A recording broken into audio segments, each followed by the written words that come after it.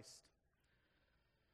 This week's text, for me, was a challenge. It challenged me on many levels, and frankly, John Calvin's words to the preacher came to mind. And Calvin said that it would be better for the preacher to break his neck on the way into the pulpit than to preach a sermon he had not first preached to himself. So it is in that spirit I want to look at the word with you today.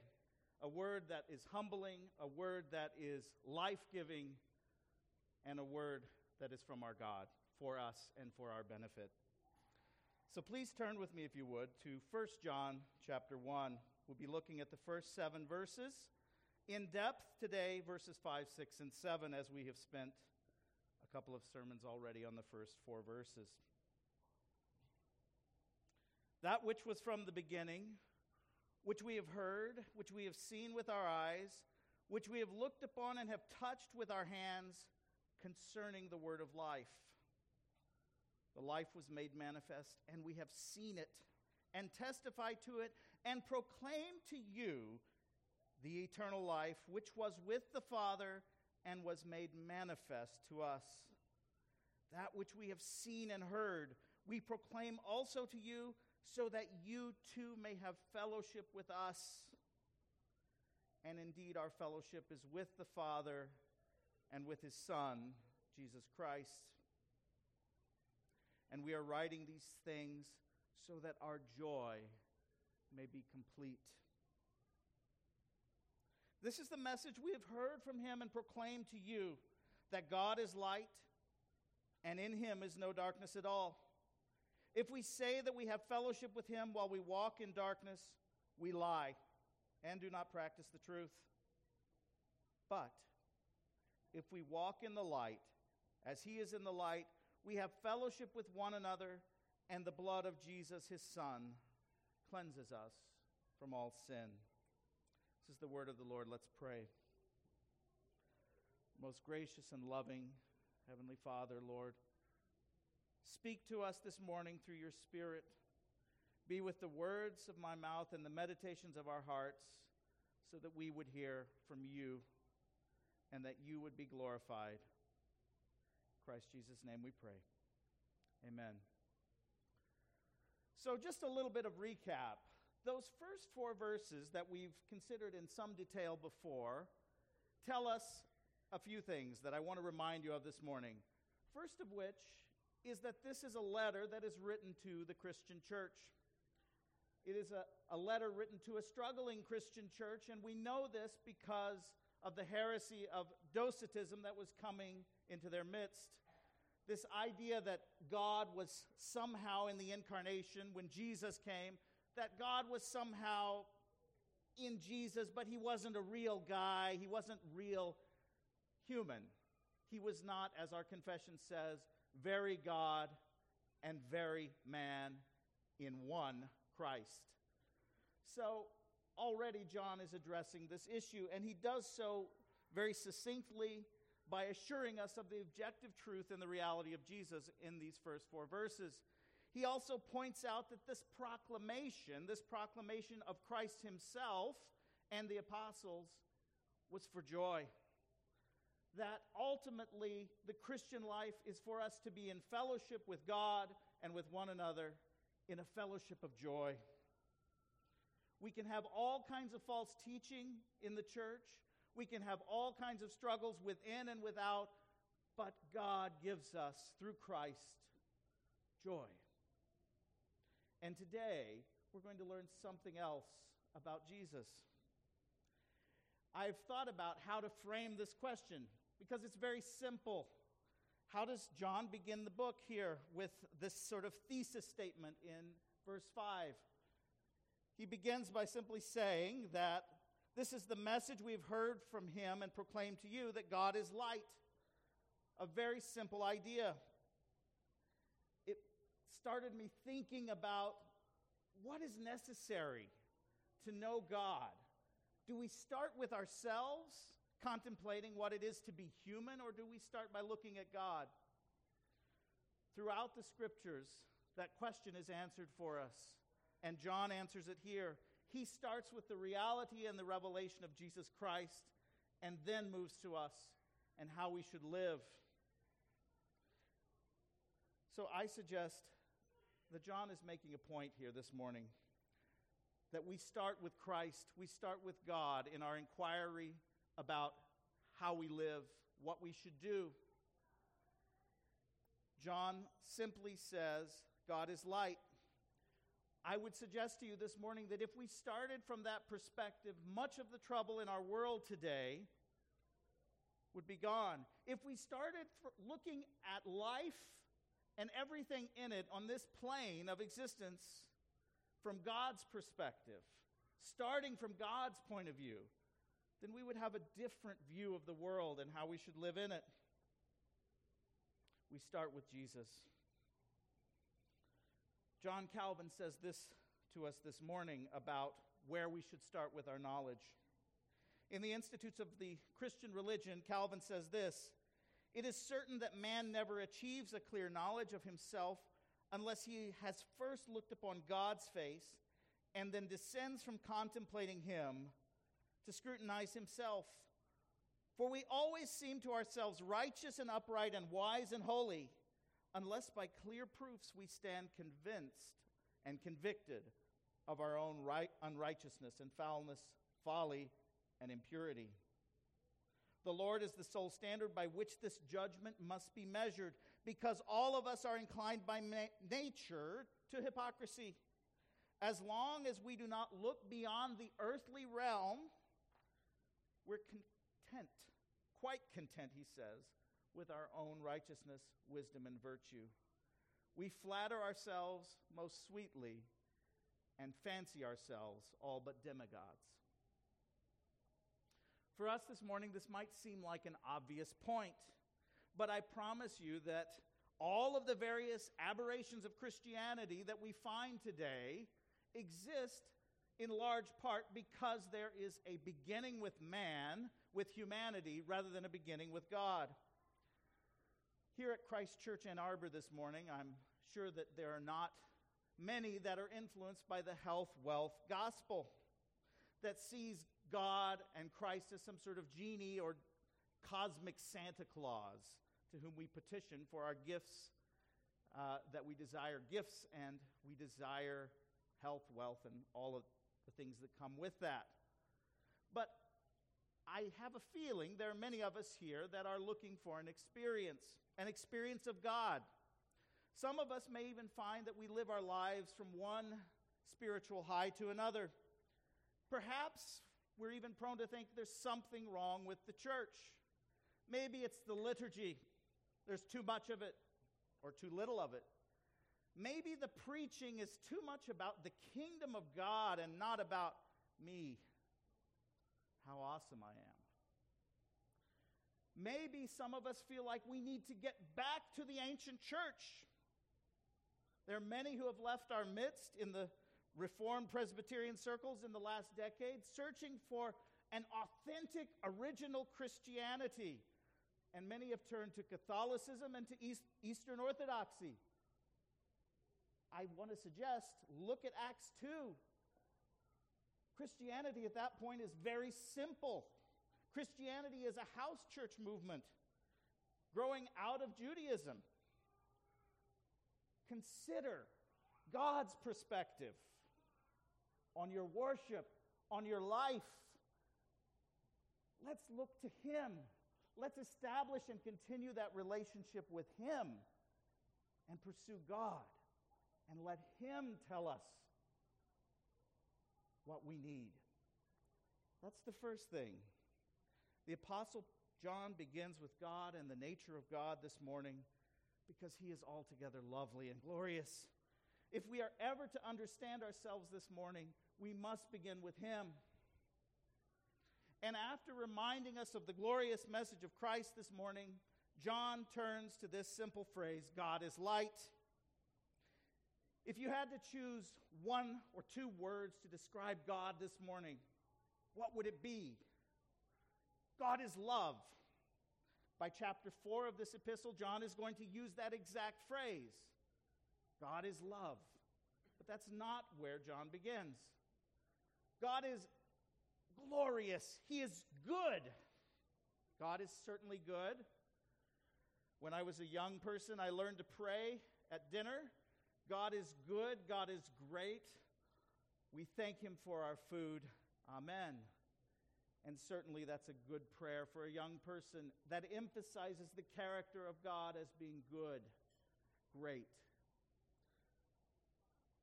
Perhaps we would begin like the hymn writer Robert Grant if we were to describe God. In the first verse of his hymn, he says, "O worship the King, all glorious above. O gratefully sing his power and his love, our shield and defender, the Ancient of Days, pavilioned in splendor and girded with praise." What an apt description of our God this morning. That's not where John begins.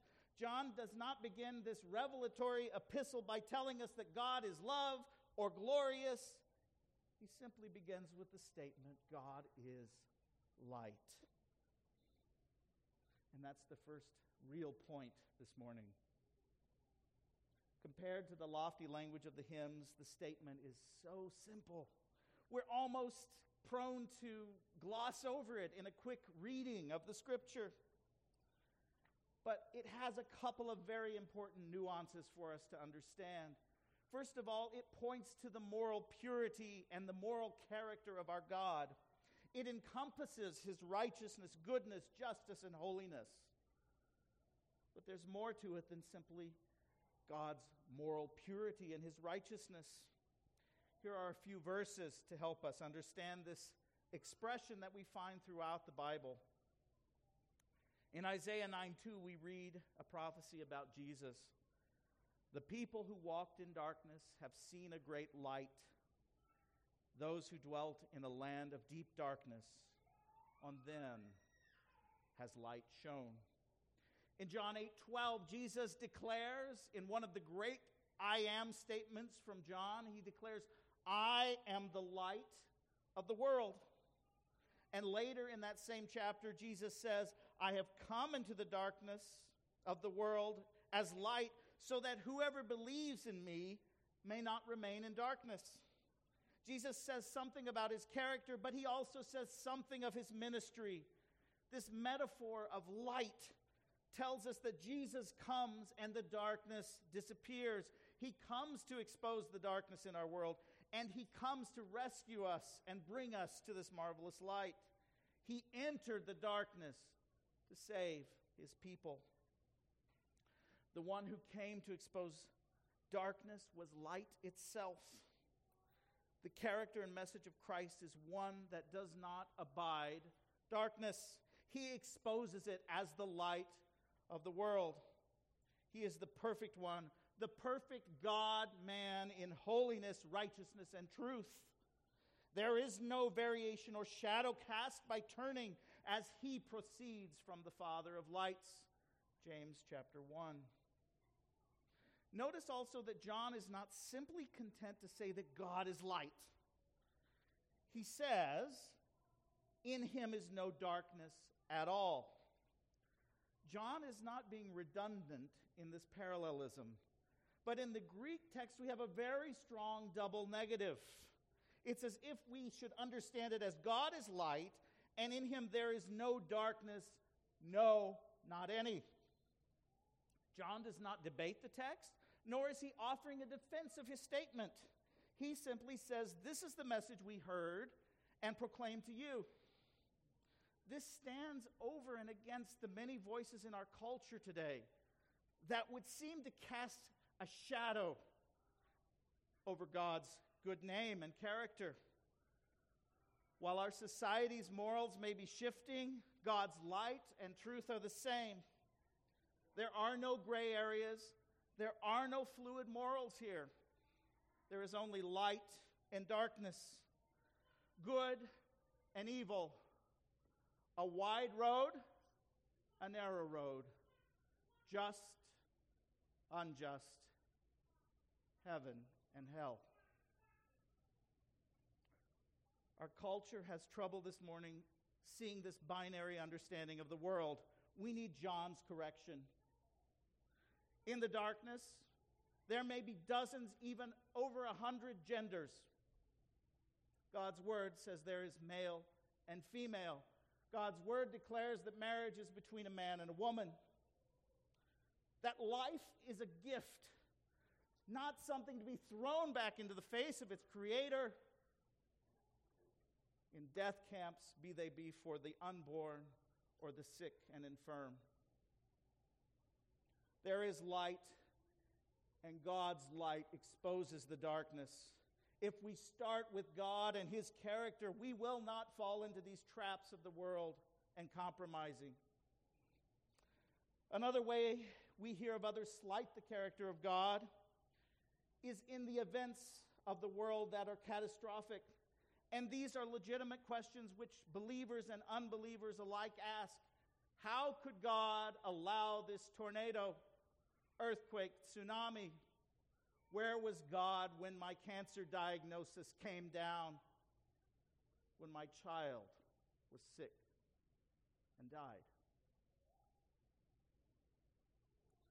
I had a conversation recently with a former teacher from my undergraduate years. She had grown up in a Christian household. Her grandfather had even been a very well-known missionary in Southeast Asia. But she curses God. She doesn't believe anymore. And it's primarily over this question of how could a good God let all this stuff happen in our world? I'm sure we've all asked questions like that at some time. I want to suggest a couple of things. These are not easy questions to answer. But when we take our eyes off of the Scripture, that's when we start to run into trouble, because the God of the Scripture reveals His loving, caring character to us. And when we start to see things from our perspective rather than His, is where we run into trouble. You see, God's Word reminds us that we, not God, brought sin into the world. He is not the author of sin and death. We are. John is not debating. He's simply declaring a message about Jesus, the one who brings eternal life, the light of the world. As John wrote in the first chapter of his gospel about Jesus, the light shines in the darkness, and the darkness has not overcome it.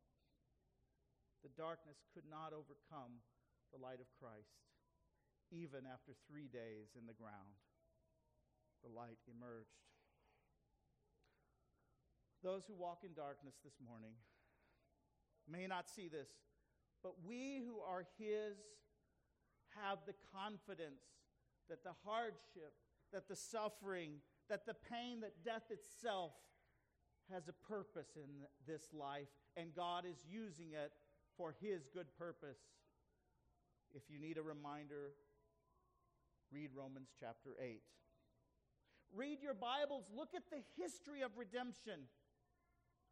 In Genesis 3:15, we have the promise right after the fall that God is going to do something through the seed of the woman. He will crush the head of the serpent. And look at God's patience, His love throughout the Old Testament as His people consistently disobey. What does God do? He brings in nations to discipline them because He loves them.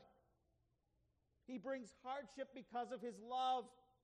And ultimately, God redeems over and over and over again. That's why Jesus could say, how many times you forgive your neighbor? Not 7 times, but 7 times 70. Because God forgives. Look at the history of what He has done in Christ. God forgives. The state of the world is as it is today, not because God doesn't care, but because we, His creatures, are prone to sin, and we made it this way. I have a weakness for some classic rock, and before it was popular, I was a huge fan of the group Queen. I often find great insight into fallen humanity from The lyrics penned by the lead singer, Freddie Mercury.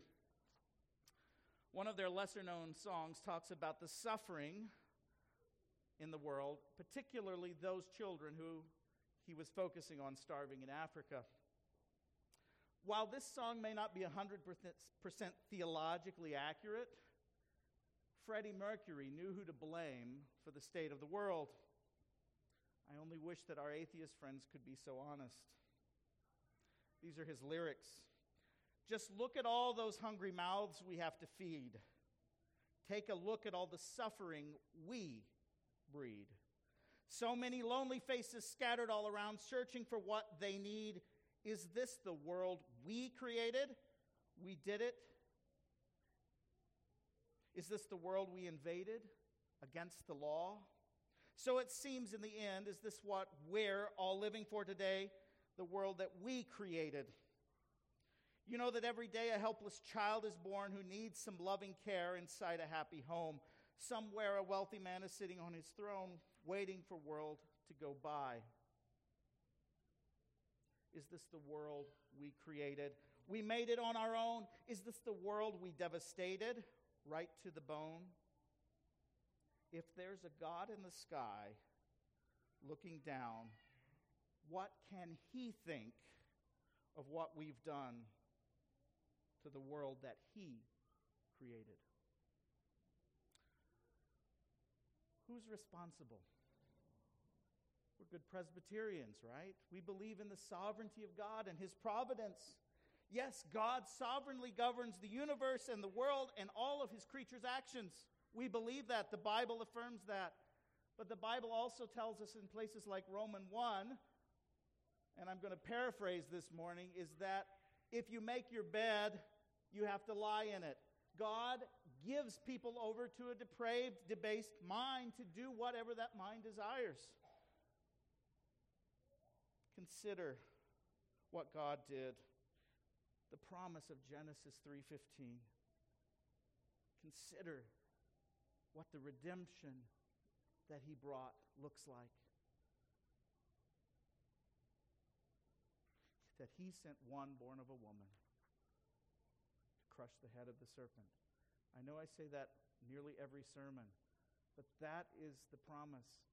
Right after we as humanity blew it, God is there with a promise for good. As we look at our world, we must be reminded of the great hope in Christ, the light of the world. If we need some hope this morning about where the world is going, look at the final 2 chapters of your Bible.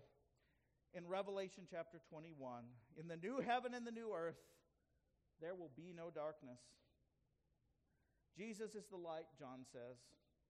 The glory of God gives it light, and its lamp is the Lamb, speaking of the celestial city.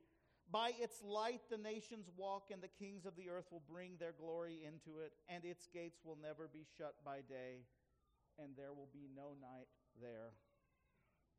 King Jesus, the Lamb of God, the light of the world, and the light of the new heavens and the new earth, is making all things right, and through his cross has finished the work of redemption.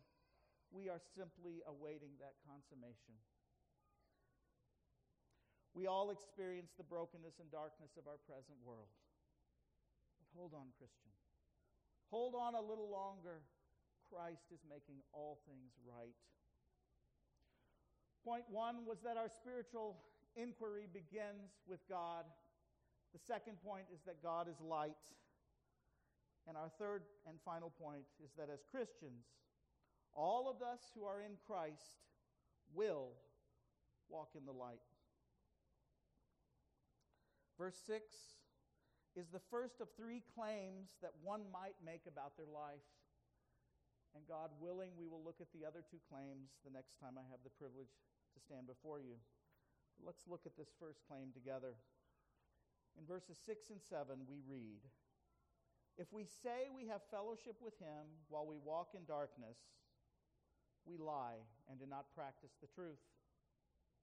But if we walk in the light as he is in the light, we have fellowship with one another, and the blood of Jesus, his Son, cleanses us from all sin."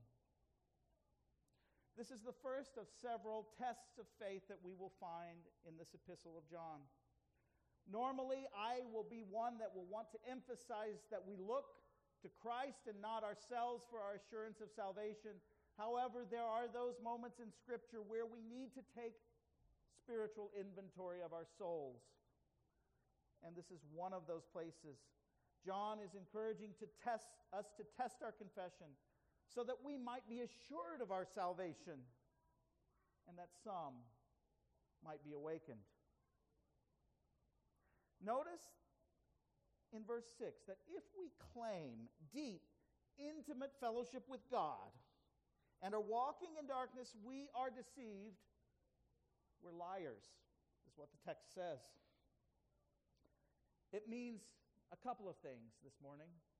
First, we're not doing that which God has called us to. We talk about sins of commission and sins of omission. The sins of omission are our neglect of the things that God has called us to. The Bible gives us some specifics talking about those in the first century who were the weakest and the most in need, widows and orphans, caring for them. It's taking the gospel to the world. It's loving your neighbor. It's caring for your brothers and sisters. That's walking in the light. That's one half of it. The other half is that we are called as Christians to leave our life of sin behind. Christ expects obedience. Christ expects those who are His to walk in the light and not practice the deeds of darkness. In the Sermon on the Mount, Jesus says that we are the light of the world. How seriously did Christ take obedience? In John 14, He says, "If you love me, you will keep my commandments." There's so many countless warnings in Scripture that I am afraid, like me, frankly, for years, we gloss over. It's another list of sins, things that, I'm in Christ, I don't have to worry about. Passages like 1 Corinthians 6, 9 through 10.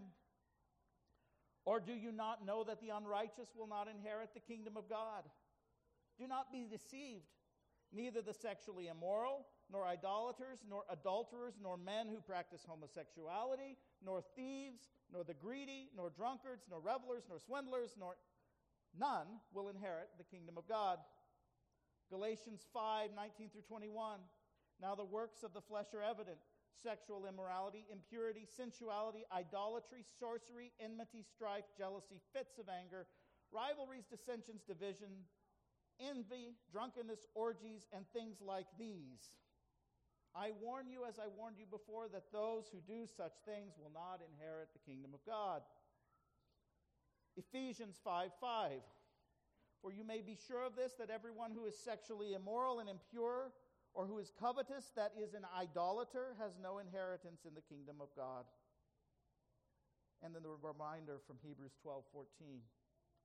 Strive for peace with everyone, and for the holiness without which no one will see the Lord. These passages are not written to the world. Corinthians, Galatians, Ephesians, Hebrews, these passages are written to the church because these kinds of activities were taking place in the body of Christ. These letters were written to warn those in the church that those who practice these sins would not inherit eternal life with Christ.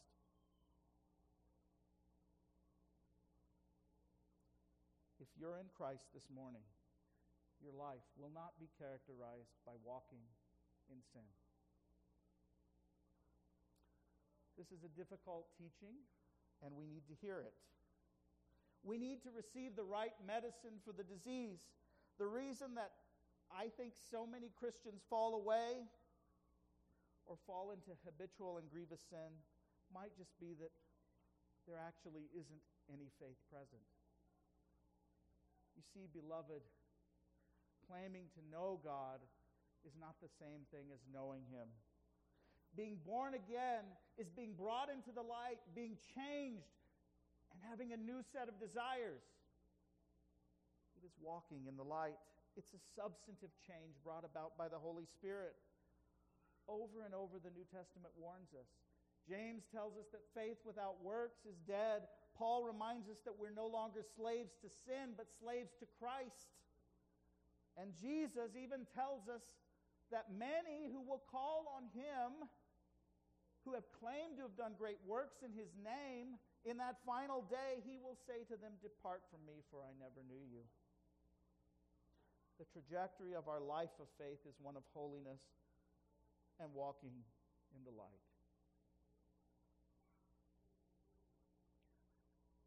There is hope, and there is great good news this morning. Notice in verse 6, the verb walking. It's present, active, subjunctive tense. This is meaning that it's not someone who sins that's walking in darkness. It is one who continually walks, who habitually, present tense, is walking in sin.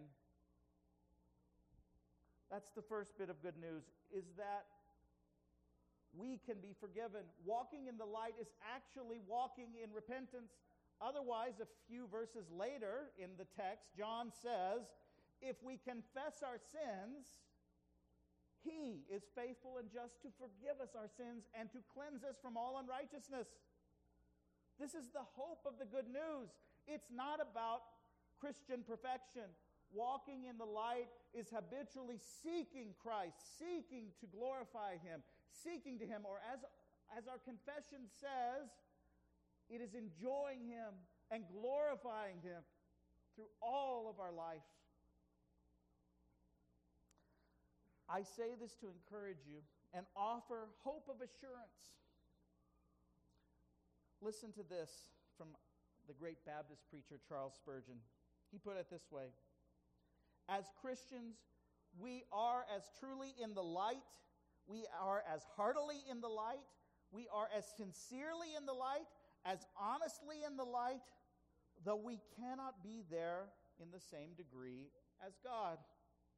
I cannot dwell in the sun. It is too bright a place for my residence, but I can walk in the light of the sun, though I cannot dwell in it. And so God is the light.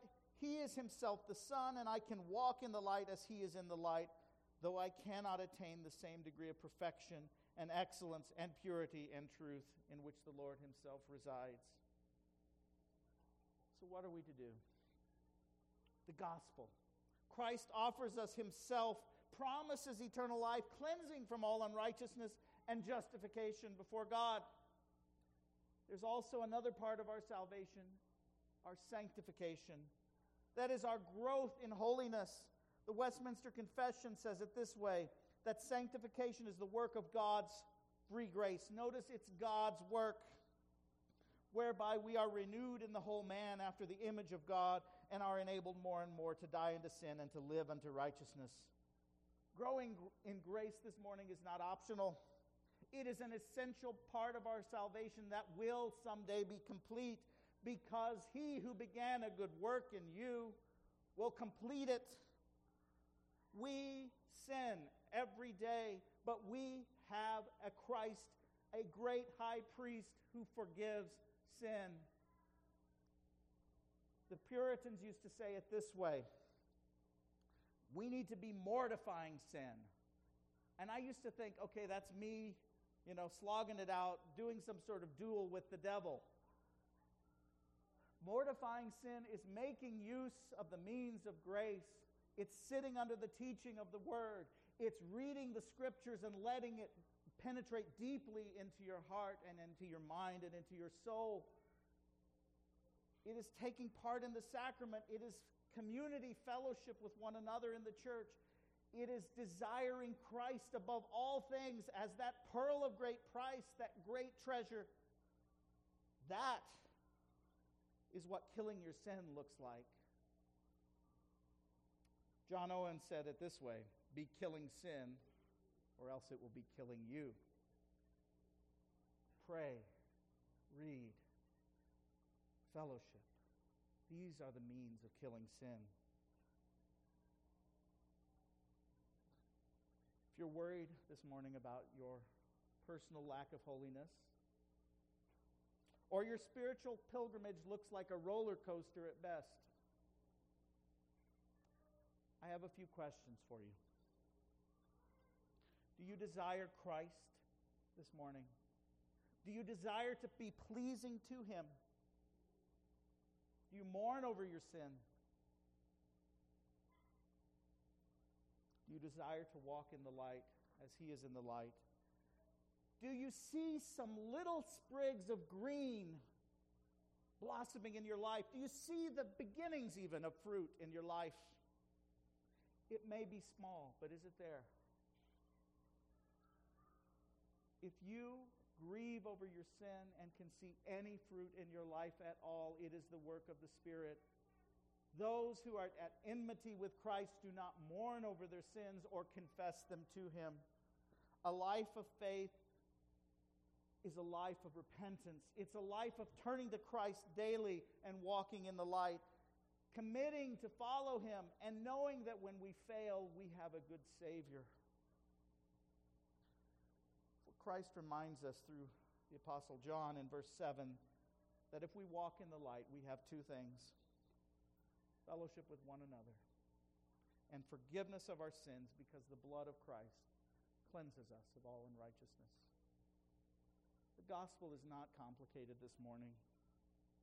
If you want Christ as your Lord and as your Savior, His arms are open wide to receive you. All you must do is call on His name, confess your sins, and turn to Him. And through the power of the Holy Spirit, you will be enabled to walk in the light, to grow in grace, and you will have the assurance that you are forgiven, that you are a child of God, and that you will see Him someday face to face. So, Christian, remember, God is light. There is no darkness in Him.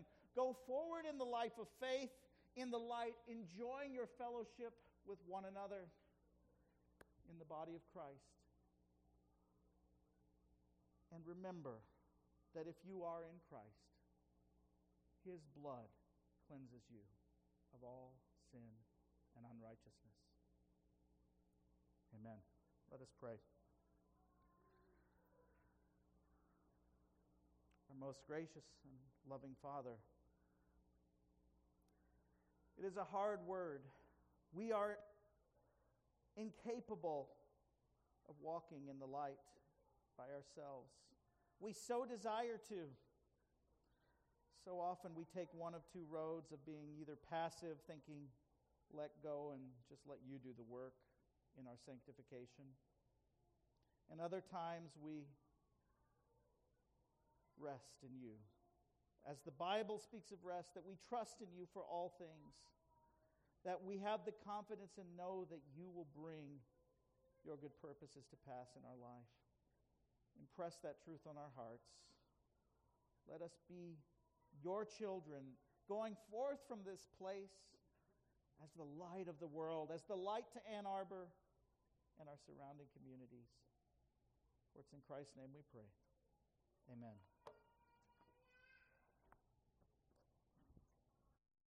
Amen. Let us stand and give thanks to God for